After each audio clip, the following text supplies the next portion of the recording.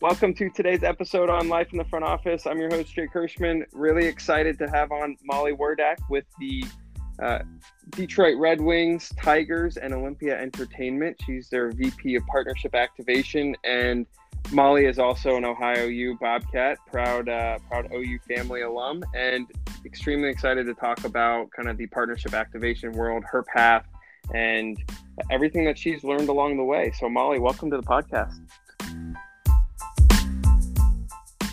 Great. Thanks, Jake. I really appreciate it and excited to be on with you today.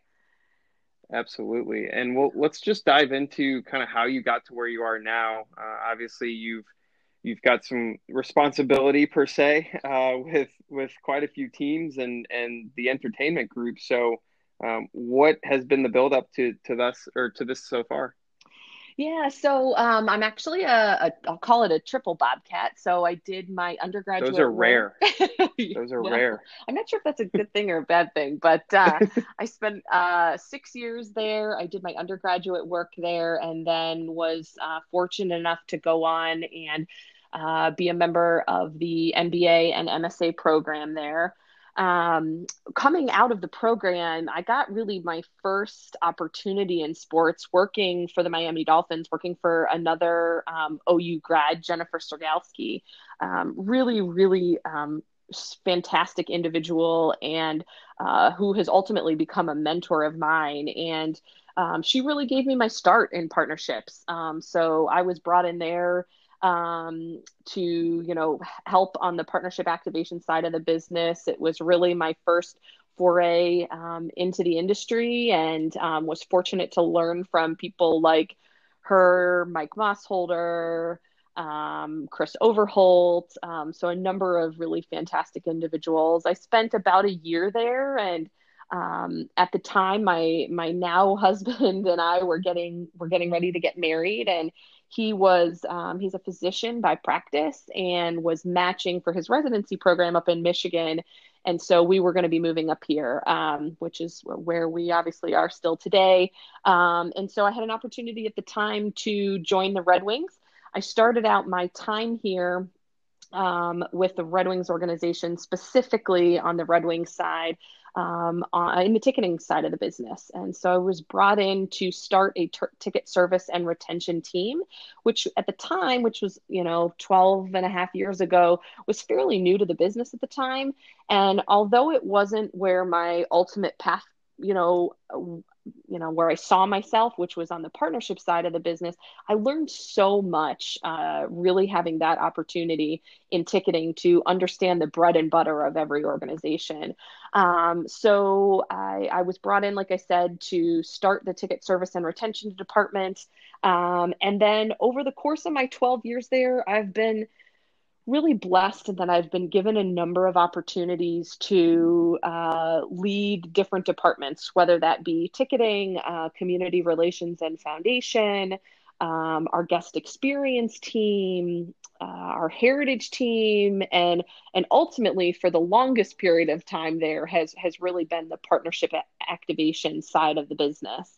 So I think being able to have my hands in so many facets of the organization has really helped me understand holistically how we operate, and I think has made me a better leader on the partnership activation side because I know the other areas of our business fairly well. Um, so then about, I'll call it 14 months ago, our organization went through a pretty significant change where we were this has been probably a 2.5 year process where we have been bringing together the Red Wings and the Tigers under one umbrella. So we have always been owned by the same owner, the Ilitch family, but we've operated pretty independently of one another up until about the last 2 years. And so about 12, 14 months ago was when we kind of put the finishing touches on bringing the business units together. And it was at that time that I had the opportunity to oversee partnership activation holistically for our business. So that brings me to today, and it's been a great opportunity to work for an organization for as long as I have. I've learned a number of different things and been a part of some really amazing experiences from the Winter Classic to opening Little Caesars Arena. So I feel really fortunate. And with all that, I mean, partnerships to some extent touches all the different areas that you worked in prior as well, right? I mean, it touches the ticket side, it touches the community side, and ultimately, partnerships are spread throughout the organization one way or another, depending on the client. What is the biggest thing you've learned in terms of now being able to be in that partnership seat where you do touch all the different departments around you and you're able to know kind of whoever you're working with, you were in that seat to some extent at one point or another.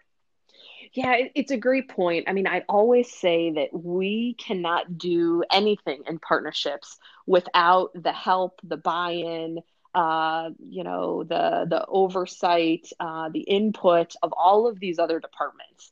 And so being able to understand how they work, and I will never claim to be an expert in any or all of those areas, but just to have an inkling into how they operate, what's important to those different verticals of our business has helped us and helped me be able to refine new concepts, new partner initiatives. So when I go to those departments, I sort of put my departmental hat on. So when we're putting together a program on the community relations side, it's important that I wear my community relations hat while I'm also wearing my partnership hat. That's been really, really helpful. Yeah, and in theory, you've got partnerships externally, right, with the people who are paying a good chunk of money from a revenue standpoint, but also the partnerships internally, right? Like you've got to form your own partnerships internally to make things work. Absolutely, 100%. And I would argue that sometimes those internal relationships are even more important than the external ones, because if those relationships aren't forged internally, those people aren't going to work on your behalf, and we can't ultimately deliver the contractual assets for partners if we don't have buy-in from the internal stakeholders. No doubt, no doubt. So when you look at, partnership activation as a whole, let's say you're a novice. Let's say you don't understand partnerships yet, and you're wondering, okay, activation, what does that mean? Obviously, someone's got to sell it, right? And then someone activates it. And you and I both know that that each organization is set up much differently from another. In that, maybe one person in one organization sells it and activates it. Maybe they're separate. Maybe they are somewhat of the same. The process is different across a lot of different types of organizations and structures. So, can you give kind of a brief overview of how that setup generally is set up, and then also kind of what are the main differences that you look at? Yeah, so I think your point is a good one, and that different organizations set these things up differently. And so, to your point, I think most commonly there is a sales team, to your point, that is out generating new business, potentially working on renewals, but maybe not. Sometimes that does push to the activation side of the business, and then you have an activation team. And one of the things that has always been like my big pet peeve is how people approach and look at this side of our business. I think so many people refer to this as the service team. And I think when there's this connotation that with service that this team is like they're paper pushers almost. They're check the box type of people. Okay, I need to do A, B, C, and D, check the box. And I really try to foster an environment where we don't even use the word service. We use the word activation. And I think when we do that, we elevate the level of thinking that we bring to the table, both internally and externally for our clients. And what it allows us to do is it allows us to our partners to have confidence in us that we are their brand strategist when it comes to the team side of the business. We really focus on ensuring that we know everything about their brand, that we can, we use them as the experts, but that we are constantly bringing new ideas and concepts to them. And that, we're always focused on their KPIs. And so what that does, just sort of bringing it back full circle to structure, is it allows sellers to be very focused on new business and out and selling and finding the next dollar. And it ensures that our activation team, while the sellers are still always involved in the relationship, they foster, they cultivate that relationship. And ultimately, that's where I think is sort of the next level of activation. Then they can ultimately be responsible for renewing because they work with the clients on a day-to-day basis. They know the ins and outs of their business better than anybody. And they're also then there for upselling, and that's the type of structure that we've sort of created at Olympia Entertainment, and we believe that it's working well. It's always a work in progress when you talk about structure, but we believe that it's been successful thus far. Well, and the structure set from a philosophy and leadership perspective, and obviously those things can change when people move in and out. But when you talk about um, not just having a check the box person, right? I think it's so important and crucial to understand. And correct me if I'm wrong, but like the activation people have to have their sales hat on all the time, right? Like they've got to understand what is sold, right? And we'll get into that of making sure the seller understands what they're selling so that the activator can actually activate it properly, right? And be able to return on the investment that the seller promised, right? But then also the piece of the upsells or the renewals and putting your brand hat on and trying to understand what's best for the brand as well as operating what's best for the team as well, right? There's a lot of different complexities that maybe people don't think about. Can you touch on a couple of those that you're like you said, it's a constant work in progress. Yeah, I think it's very true, and I think this activation folks really need to be outside of the box thinkers, and they need to be, as you alluded to, they need to wear their brand hat. We look at them as sort of an agency, right? An internal agency for these clients, and um, how and what are the new ideas that we can continuously bring to the table to continue to elevate the brand in the market. I'll give you a example on the Red Wings side of the business. Our healthcare partner, one of our healthcare partners, is St. Joseph Mercy Health Systems, and they, when you talk about checking the box, one of their contractual assets is they are the owner of this Healthy Hockey Town platform, right? And so it has this really great connotation and seems really well in theory, but unless we are able to go out and build around what Healthy Hockey Town means, it doesn't matter whether or not we've checked the box because we haven't created an awareness of what that means within the market. So the activation manager on that account has been really creative in thinking, and none of these are totally reinventing the wheel, but putting on yoga sessions, and they participate in our 5K. And we just before, unfortunately, we were in a stay-at-home order. We executed 2 sessions, 2 healthy cooking classes with our team dietitian and our team chef. So just continuing to find ways to be creative and build credibility around that slogan, I guess you could call it, around that brand, is what we continue to look for from our partnership activation members.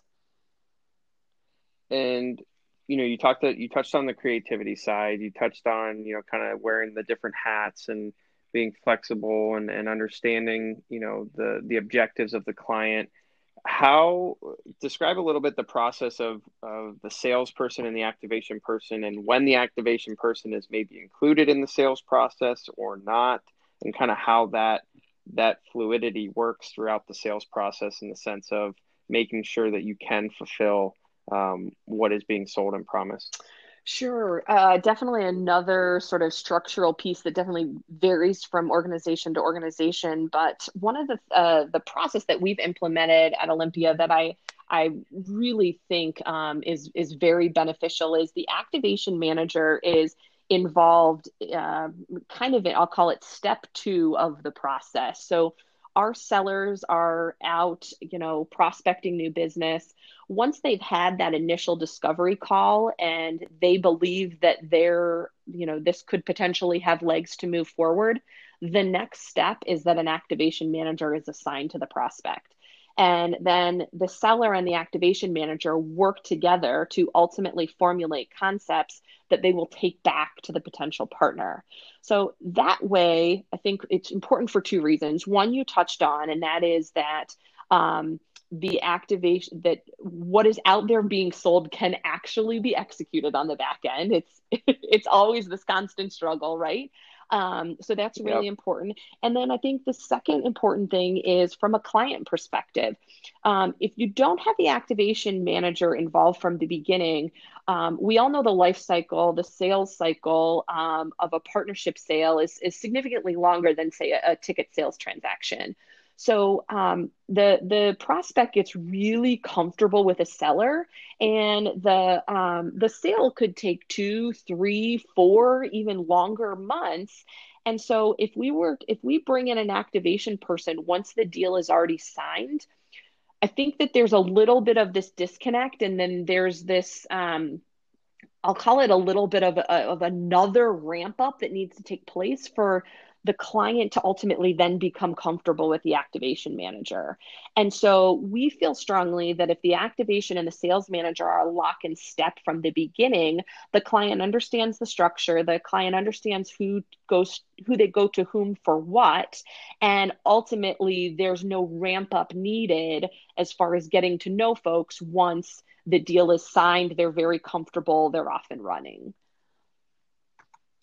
And there's so many more steps along the process as well. I mean, you mentioned step 2 in the sales process, but then like let's fast forward to step 10, where you might be working with, your concessionaire or your facilities person to make sure that a sign is the right way, or something's installed correctly. I mean, there's a lot of different people you're working with, because partnerships can vary. I mean, they're not just the sign, they're not just something on social or digital, or the concessionaire in the ballpark or the arena. I mean, they talk about how some partnerships can be a lot bigger, and how a lot of things from January to December, that they kind of all need to align, and how some are maybe a little bit more focused on a month to month basis or specific part of the season.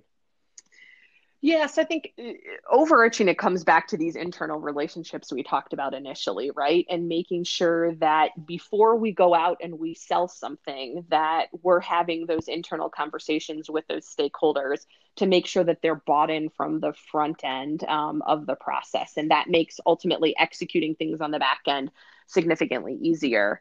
And you're right, the partnerships vary from a smaller deal that may only be a month long of execution to, a multi-year, multi-million dollar deal.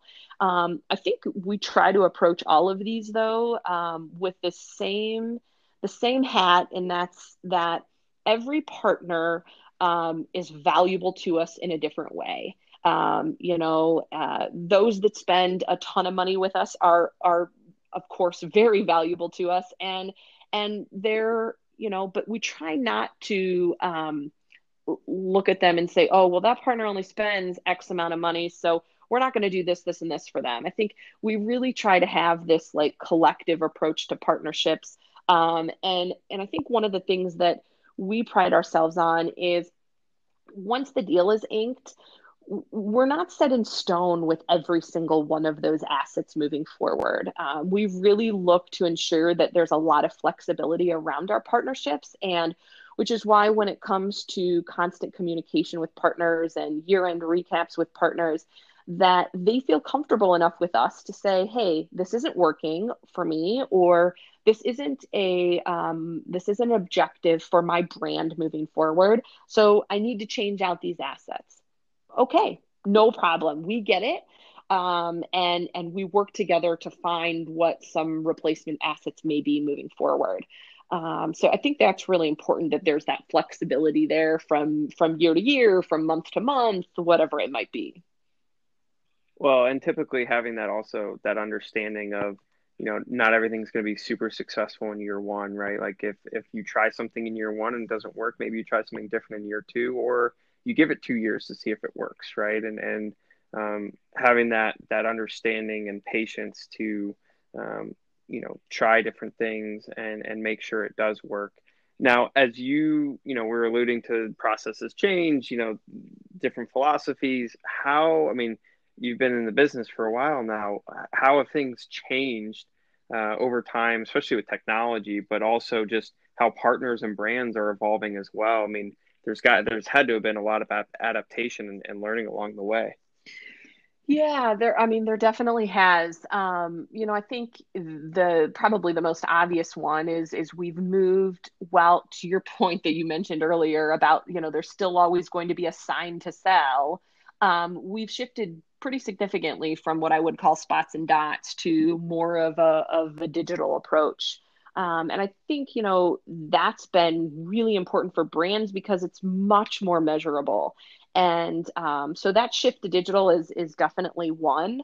I think that there is a greater emphasis now more than ever for clubs, teams to be able to figure out a way to deliver back the ROI that partners are receiving on their investment.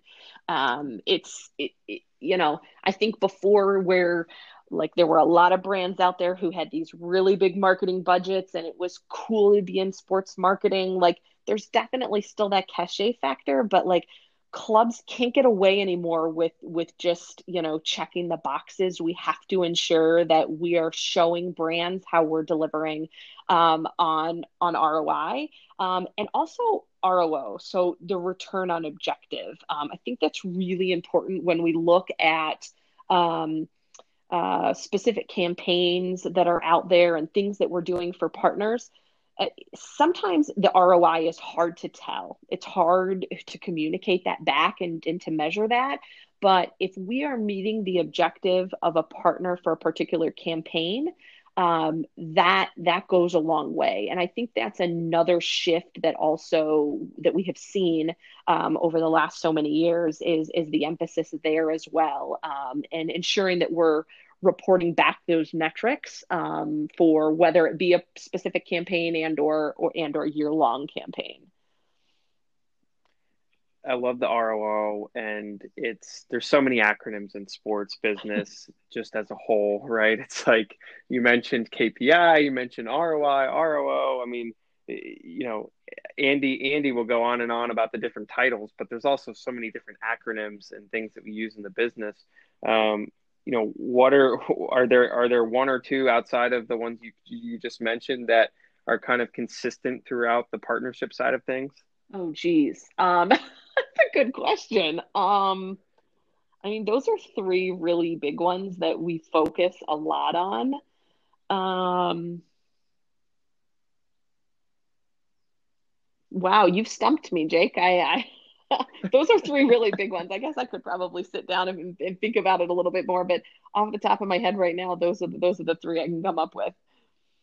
Well, I couldn't think of any others, so I was just seeing if you had any.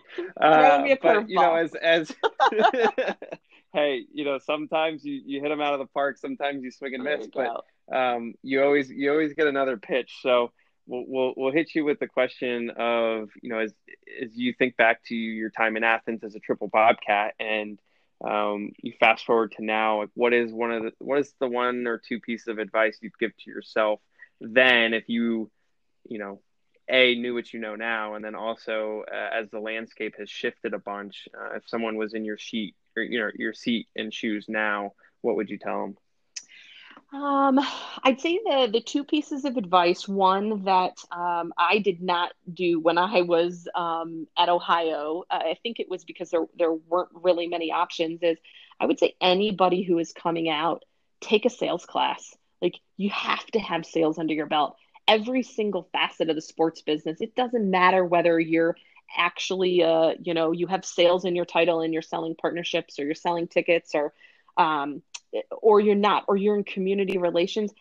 Sales is a function of every single part of our business. And to have the baseline knowledge of selling within our industry, or even just business selling in general, I think is really, really important. And I think anybody who can get in and get an initial opportunity in sales, albeit it may not be your, where you see yourself long term, you will learn so much about the business. By being in sales, you will learn so much about yourself, about what you're able to do, how you're able to push yourself out of your comfort zone, by having a stab and taking a stab at an opportunity like that. So I think that's one that, again, like I said, I did not take advantage of, and I regret not taking advantage of. But the second piece of, I guess, advice I would give that I really continue to pride myself on is relationships, relationships, relationships. And I think it's something that we hear so much coming from our Bobcat family is the power of the network. But the power of the network only goes so far if you're not focused on cultivating relationships with people. And I realized the importance of that when I was at Ohio. The people that were in my graduating MSA class are some of my closest and best friends as I sit here today, and they will always be some of my best friends. They are people that I can call, when I need professional advice, when I need personal advice, whatever it might be. And I think that fostering of relationships has translated into the business side of my life. And I put such an emphasis on relationships with my clients. It's a business relationship first and foremost, but I also try to get to the personal side of it and try to forge relationships with my partners on another level. It's beyond just the checks that they cut and the assets we deliver. It's who they are. It's who their family is. It's what do they like to do on the weekends? How do they spend their time? And so, that's I guess a long-winded answer to your question, but I think relationship and relationship building and cultivating relationships is just a really strong piece of advice I would give. No, that's fantastic, and it continues to evolve. One person leads to another, which leads to another, and as we close out the episode, I will ask. You mentioned family, and we were reminiscing earlier before we hopped on about you've got two kids now, and you're able to spend a lot more time during this time. But I mean, how do you balance it all? I mean, in terms of just being able to balance family, relationships, work, friends. There is so much to go on in a day of 24 Mhm. hours, right? How do you balance it all? Yeah, I would not maybe refer to it as a balance because there's definitely not a balance. I would maybe refer to it as a juggling act because when there's one ball high in the air and needs to take priority, the other ones are going to suffer. And that's just unfortunately a reality of the business that we're in. But I think what's important is to understand that whatever goes up must come down. And so when, I may need to work till 7 or 8 o'clock at night, and it may be unfortunate because I don't get as much time that evening with my kids or my husband that, the next day I may cut out of work at 3 o'clock because it's important that I get that time with my family and that neither one of those things, my professional or my personal life, have to suffer. It's just a juggling act and figuring out from day to day what may need to take priority. But I think at the end of the day, it's important that you surround yourself with not only family and family members that value what you do and support you in what you do, but that you also work for an organization and you have, boss and coworkers that also believe in that and believe in work life. I'll call it work life balance, work life juggling. Because if they don't, you're never going to have that balance in your life. And so I feel fortunate that I've had a number of bosses and coworkers, and certainly that my husband supports me in my career. And I think that's the only way that we can ultimately get it done at the end of the day.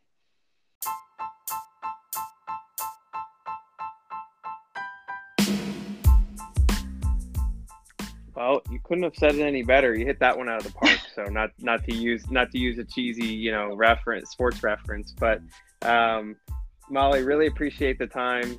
Certainly looking forward to definitely getting you on here again in the future, and we'll talk soon. Sounds great, Jake. I appreciate it. I look forward to it, and be safe, be well.